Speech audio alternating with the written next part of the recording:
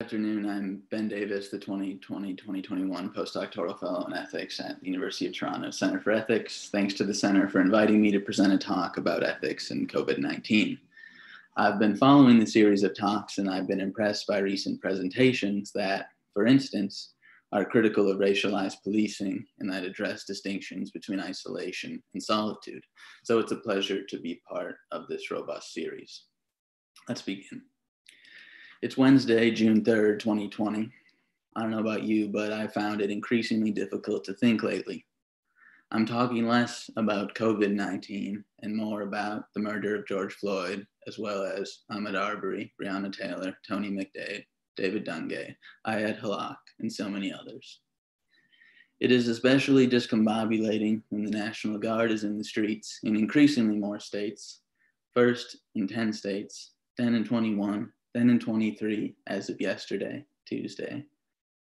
In Missouri, where I am now, on Saturday, the governor declared a state of emergency and activated the National Guard. In St. Louis on Monday, I saw Humvees on the street downtown as protesters gathered around what is called, ironically, or perhaps now symbolically, the Justice Center. I told my partner that it's at least the National Guard and not yet the military turning on its citizens, exercising their constitutional rights. And she said with characteristic insight, that's a distinction you hold to deceive yourself. And on Monday, over 700 soldiers of the 82nd Airborne, armed with fixed bayonets, were moved to Washington, D.C. In Minnesota, where I am from, the U.S. Customs and Border Protection has been flying a Predator drone over Minneapolis, and the National Guard has fired paint canisters at people simply looking out from their porches.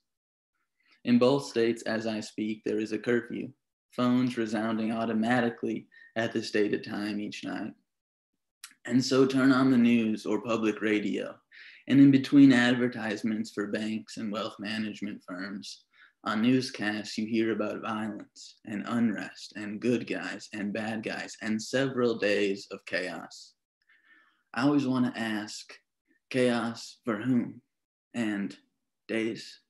In this country founded on pillars of slavery and genocide and the subjugation of women, in this country that promises on its stamps to last forever, are we just talking about days of unrest?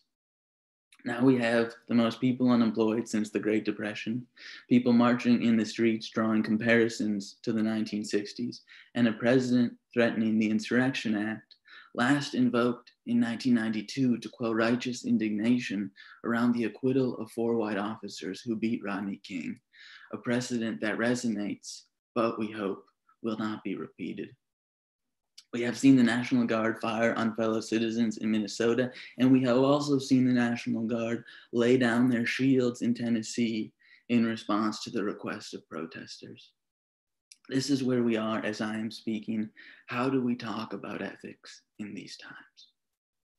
So while a few weeks ago I planned to talk about the terms official and unofficial used to frame COVID-19, I will also now talk about the terms that we're seeing to frame the response to the murder of George Floyd, the vocabulary of the present.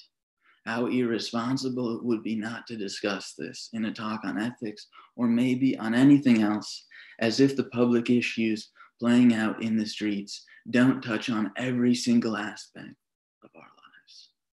I will talk for about half an hour.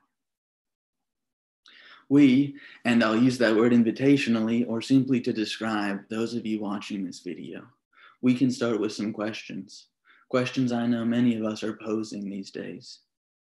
Why are some events officially declared a crisis and others casually deemed business as usual?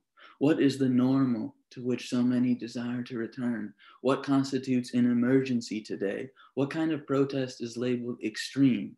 What gets counted as violence? What form of security are we seeking in this time of anxiety? And how can we pray together, grieve together, mourn together in these times of distance? By considering the terms of the present and by providing examples across the Americas, my goal here is to offer a few points of connection across are taken as natural lines, nations, states, political memberships, and so on. I will continue in this vein, raising questions throughout my presentation, because I consider myself to have more questions than answers right now. But here is my thesis. I will argue that crisis is declared when domination is threatened, that emergency is the rule and not the exception, and that violence is the official name for actions that challenge the institutions of legal violence. Let me say that again. I will argue that crisis is declared when domination is threatened, that emergency is the rule and not the exception, and that violence is the official name for actions that challenge the institutions of legal violence. I also want to bring in the voices of a number of other people into this discussion. For a few weeks now, I have been co-running a series with John Catlin about the pandemic called Sentencing the Present, Critical Conversations in a Time of Crisis. One of the topics of our discussion has been internationalism, as my title to this talk suggests.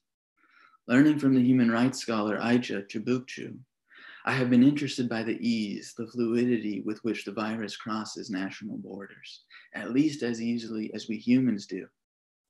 What does this mean? An example. Like the country of which I'm a citizen, the United States, Italy has recently featured nationalistic politics. Come for the ethnocentrism, stay for the historically inaccurate narrative of the nation. But we saw Italy recently welcoming a medical brigade from, among other places, Cuba. This is to say, a country's securing itself from COVID-19 is a contradiction in terms. It is only once we have achieved a planetary sense of security that we can feel safe again, or safe for the first time. So this is the first theme I will emphasize, internationalism. The second part of my title is lockdown, instead of pandemic or virus. I maintain this term, even if it is the one favored by the right wing, to foreground the material realities of this crisis. The fact that so many remain incarcerated, the fact that people are scared and literally lock themselves into their houses. When I was drafting this presentation a few weeks ago, I included a note that reflected how right-wing extremists were the ones in the US leading protests about getting back to work. I was going to pose a question about whether protests and other demonstrations are also under lockdown for the remainder of the pandemic, and about what might be more creative performative assemblies we would have to come up with. While my second theme is still lockdown, the protests responding to the murder of George Floyd have given this theme new power. So while I will make good on my promise in this talk, internationalism under lockdown, given recent state violence, I want to think first about the language of emergency. When I published a short piece called Theses for Theory in a Time of Crisis at the end of March, John Bruce, a filmmaker and designer, emailed me. He said that in these times he had returned to the anthropologist Michael Tausig's book, The Nervous System. I had read some of Tausig, but not The Nervous System, so I checked it out. In that text, Tausig reads Walter Benjamin, specifically Benjamin's theses on the philosophy of history. Here is the epigraph of The Nervous System, taken from Benjamin's theses. The tradition of the oppressed teaches us that the state of emergency in which we live is not the exception, but the rule. I'll repeat that. The tradition of the oppressed teaches us that the state of emergency in which we live is not the exception, but the rule. For Benjamin, the question was one of attaining a conception of history in keeping with that insight. I would like to suggest that this is also one task of ethics today. Emergency is the rule. And what a connotation that word carries in its medical sense amidst the pandemic, and how obvious we are seeing this teaching now with the National Guard in the streets.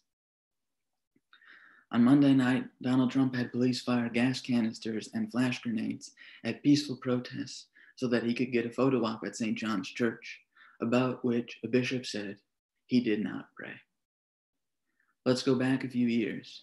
I remember where I was when he was elected by an aristocratic electoral college, Atlanta, and how the next day, many of us walked around crushed, sort of like zombies, heads down, unclean after waking up so off kilter, and not bothering to change the clothes we fell asleep in watching the results, or even to shave. The next day, I was in a seminar with the philosopher George Yancey, who decided at the last minute to still have class because we might as well discuss what happened, might as well begin something like a resistance through education. I remember walking out of that class with Lauren Highsmith, an insightful theorist of literature and music, and a musician herself. And as we left the building, we saw smoke rising from a field in the distance over Atlanta. We just looked at each other. As pressing as that omen was, and I'm sure we all have stories like that, what is critical is that we understand Trump as a continuation of the state of emergency and not an aberration upon oh so much progress. This is the key distinction for two different camps or responses that emerged after the 2016 elections. On the one hand, you had your liberal who works within structure, makes good money, votes Democrat, lives in Boston or Toronto, has a condo in Vail or Banff. They were shocked, absolutely shocked, somehow wondering how this could happen, as if the election of such a president were out of step with a country guided by a pro-slavery constitution. On the other hand, you had your critical voices who were quick to point out, if often unheard, that what we were witnessing was not out of step, but in fact in line. As Joy James puts it, given the 13th Amendment, the convict lease system, and the modern prison industrial complex, the United States has never known democracy severed from captivity. In other words, the second camp emphasized the continuation of a state of emergency in which, to put it one way, ethics are suspended to guarantee the perpetuation of domination. Early in the nervous system, Taussig asks, what does it take to understand our reality as a chronic state of emergency? And I ask, what if emergency is just the political term meaning the suspension of the ethical? Consider the Emergency Management Assistance Compact, EMAC. Signed into law under Bill Clinton, EMAC allows all 50 states to share resources and coordinate emergency personnel and forces.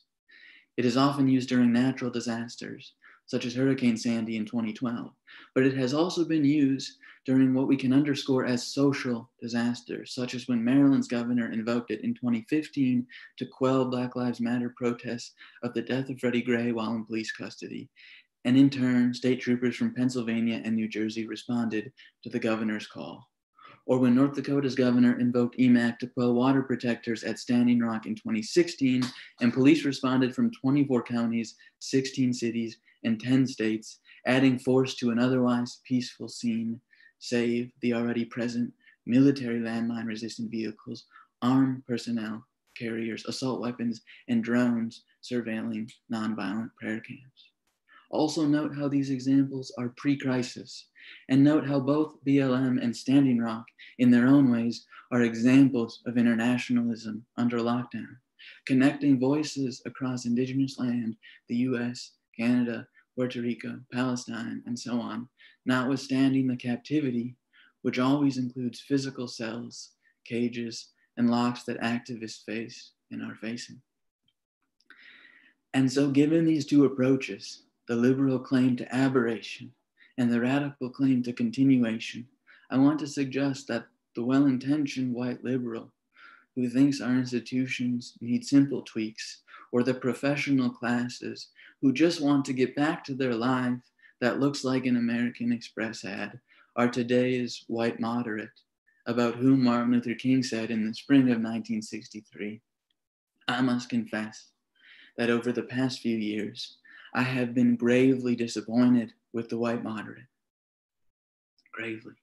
Whom he goes on to describe as the great stumbling block in strides toward freedom, not the white citizens' counselor or the Ku Klux Klanner, but the white moderate who is more devoted to order than to justice, who prefers a negative peace, which is the absence of tension, to a positive peace, which is the presence of justice, who constantly says, I agree with you in the goal you seek, but I cannot agree with your methods of direct action, who paternalistically believes he can set the timetable for another man's freedom.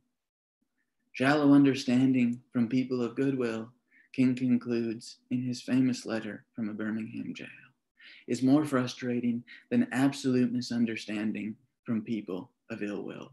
Lukewarm acceptance is much more bewildering than outright rejection.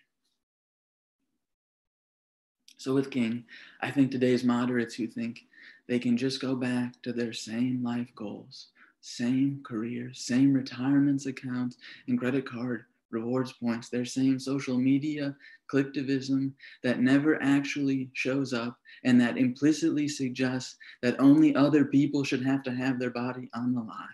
Their same daily consent to the absence of tension without a strong interrogation of the racism and colonialism of our most basic attachments, the clothes we wear, the food we eat, the vacations we think we deserve, our self-images, and where we send our kids to school, have a hell of a lot of work to do. And I don't just mean sympathy, what Louise Erdrich diagnosed perfectly in her novel, The Plague of Doves, as sentiment instead of justice. If we're listening, the point is structure, not sympathy or sentiment. As Kaye Tracy puts it in Adentro, when tyranny is law, revolution is order. With this context of histories of emergency in this country, and with this distinction between liberal and radical positions in mind, we can now return to the murder of George Floyd. Murder, that's not speculative or radical, that's the official position. The former police officer has been charged with second-degree manslaughter and third-degree murder, but the other 3 officers have not. And lawyers and activists contest that third-degree charge as setting up the case so that the former officer will be acquitted. And so a special prosecutor from outside of Minnesota is being called for by figures such as the former president of the Minneapolis chapter of the NAACP. So the governor of Minnesota declares a state of emergency, not in response to the violence of the police, of course, but in response to that violence. Protesters respond and show that to some extent we don't care about the distance, or more precisely, as they link arms on highways with strangers and milk jugs in hand in anticipation of tear gas, people think there is a more pressing pandemic than COVID-19, a more unjust lockdown than the one around COVID-19. There's simply more of them than us, Minnesota's governor conceded after protesters beat back barricades of state troopers.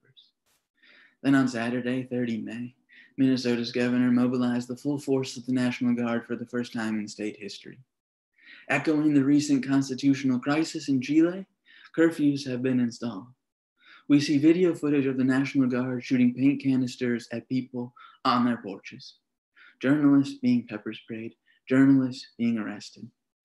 But we can also start to think about how these protests are changing the very terms of the lockdown. What it means to stand for something under lockdown, what it means to belong under lockdown.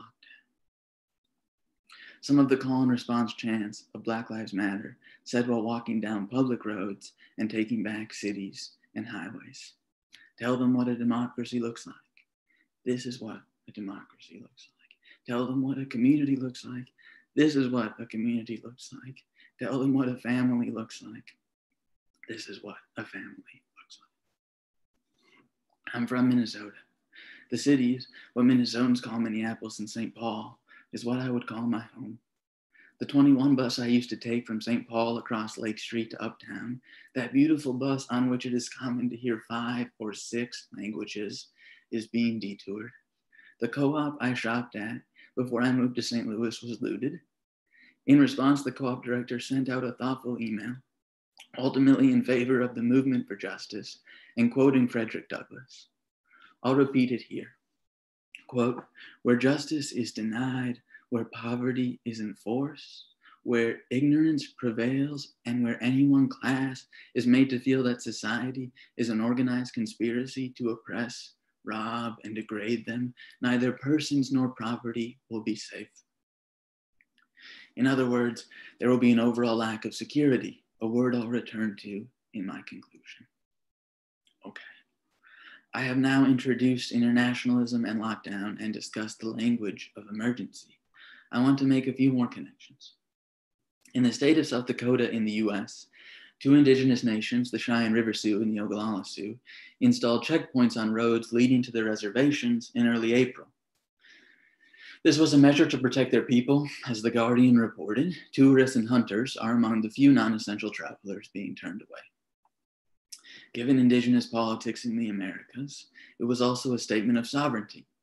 Indeed, on 8 May, South Dakota's governor sent letters to the nations, whom she referred to as tribes, language I note given its implication around sovereignty, asking them, as she said on Twitter, quote, to immediately cease interfering with or regulating traffic on US and state highways and to remove all travel checkpoints, end quote. To repeat, US and state highways. So here we see questions of land and travel at play, ultimately questions of sovereignty. She also claimed that tribes broke the law by not consulting the proper authorities before imposing restrictions on state and federal roads. The Intergovernmental Affairs Coordinator for the Cheyenne River Sioux commented, "This is part of our holistic plan to make sure our members are protected because we didn't see a plan from the state." So we see a kind of internationalism. In a time of pandemic, without a plan from the state, the Sioux take matters into their own hands to protect their people and their way of life. They are able to say no to tourists and hunters who could spread the virus. In doing so, they ensure other people are safer. The virus is less likely to spread. And by protecting their culture, they ensure some of the richness of this planet.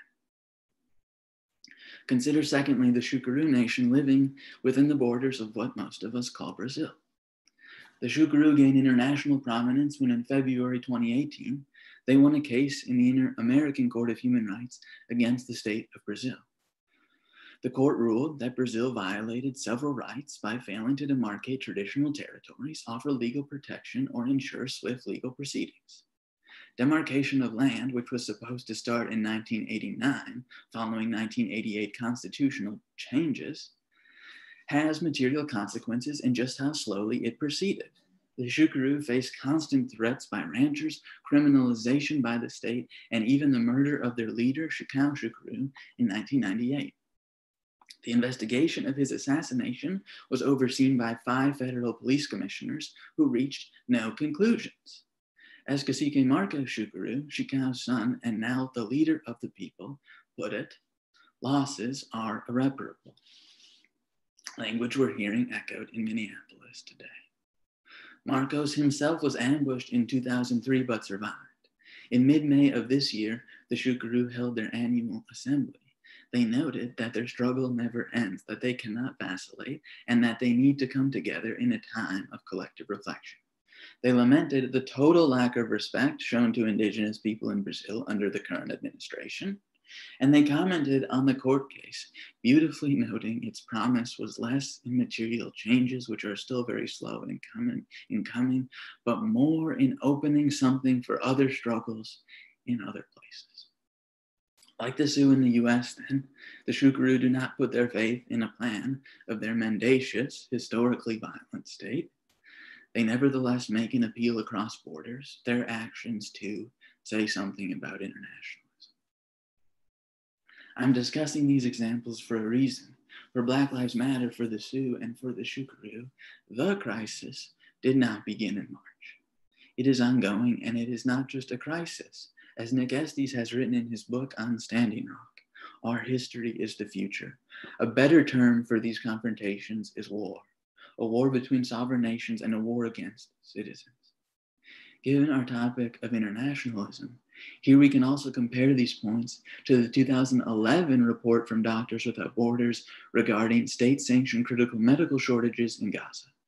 Crisis in Palestine, long before the crisis. And so we can start to say something about crisis, about the operative terms of the present. Crisis is officially declared when the lifestyles of the wealthy and powerful are threatened. But we already know that. Dara Stralovic has documented how the 2008 financial crisis was declared only once dominant people started suffering. In other words, structural inequalities are normalized as non-crises. This is such an important insight. Structural inequalities are normalized as non-crises and enforced by emergencies, we might add. So we have a definition of another term. Crisis is the official name for bad things that happened to dominant people, and this tells us about the term normal. Going back to normal simply means returning to normalized injustice, the pre-crisis conditions. I have to admit, I wonder not just what we owe each other now amidst a pandemic, but what we've always owed each other, what we've always owed as beings who make demands on one another and who can respond to those demands. To summarize up to this point, I have suggested Black Lives Matter, the Sioux, and the Shugaroo as leading examples of internationalism under lockdown. And I have brought these examples together to try to paint a picture of similar racialized state violence across the Americas. I have also tried to define with clear eyes terms such as crisis, normal, and emergency. To repeat my thesis, crisis is declared when domination is threatened. Emergency is the rule and not the exception. Violence is the official name for actions that challenge the institutions of legal violence. And by institution, I don't just mean a policy or a courtroom. As Common says in Letter to the Free, institution ain't just a building, but a method of having Black and brown bodies filled. Before I close, let me address a final word: security. The historian Martin Jay has recently called for the left to reclaim security as an aspirational value. This term, admittedly, has to cut against the grain. President Truman introduced the national security state as a way to frame amplifying military power and investigative aims of the government. National security and homeland security are terms that ought to make us shudder, given their association with xenophobia and, in particular, Islamophobia. But something like social security contains a promise, and that is a promise of healthcare if you fall sick, employment when you need work, food when you are hungry, voting rights when you want to raise your voice, a right to education so that you can find that voice, and so on. I have read that in the US, gun sales have increased during the pandemic. To me, that is evidence of how far a sense of security has run in this country, away from our necessary and inevitable interdependence. To repeat the internationalist position in a minor key, there is no immunity to this virus on national grounds. How quickly belied such a claim is by the actual travel of humans and other beings. This is why any sufficient and successful response to a pandemic has to be a public one. I will close with some questions. What would it mean to think about security as interdependence? Arundhati Roy says the pandemic is a portal, a gateway between one world and the next. What if that gate weren't manned by guards, but maintained by guides? What if that gate weren't closed, but open? What if that gate isn't on a national border, but is the name for a site of relation every time we go for a walk or step foot in the grocery store or show up to a march? What if the portal isn't something out there, but something that we make together each and every day? What if we pray in the streets? What if we mourn together in the streets? In 1906, W.E.B. Du Bois said, "The color line belts the world." What if the most pressing pandemic isn't COVID-19, but racism? What if the most pressing lockdown isn't staying in our houses, but reiterations of slavery and continuations of colonialism under police states? Responses to all of which, to be sufficient, will need to be international. Thank you.